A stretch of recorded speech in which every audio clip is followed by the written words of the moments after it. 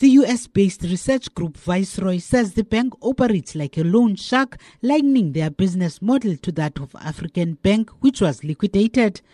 Viceroy alleges that Capitec Bank grants loans to delinquent customers and uses new loans to repay existing loans.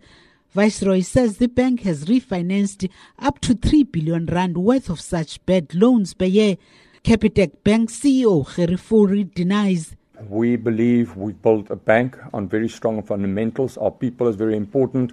We've got a very strong focus on the unsecured credit markets. That's where we actually saw opportunity. But in the last couple of years, we've established a very strong client base, a very strong transactional base. Over 40% of our income is now coming out of transactional.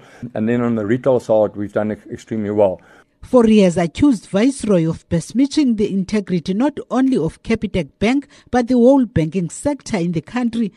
Viceroy has quoted a figure of 11 billion rand in bad loans that Capitec may have to write off. The bank says the numbers are without basis. Fourie says they could find no other motive for the research group's action but to make profit. I've got a concern if a report comes out and there's a lot of inaccuracies and they're not prepared to talk to us.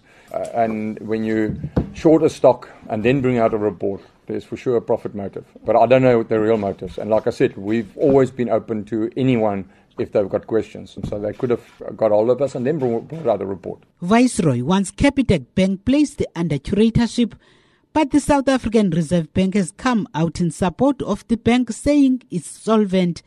The Reserve Bank says it monitors the safety and soundness of all banks and that Capitec Bank meets all prudential requirements. Capitec says while it's still deciding on whether to take legal action against Viceroy, but will register a formal complaint with the Financial Services Board. The bank has assured its customers not to panic and that they are open for business. Capitec Bank financial results for the year ended in February 2017 show headline earnings of about 4 billion rand with active clients of nearly 9 million. But shares tumbled 20% shortly after the news broke before recovering later in the day. Viceroy is the company that exposed the accounting irregularities at retail giant Steinhoff earlier this year. I'm Thandiswa Mawu in Cape Town.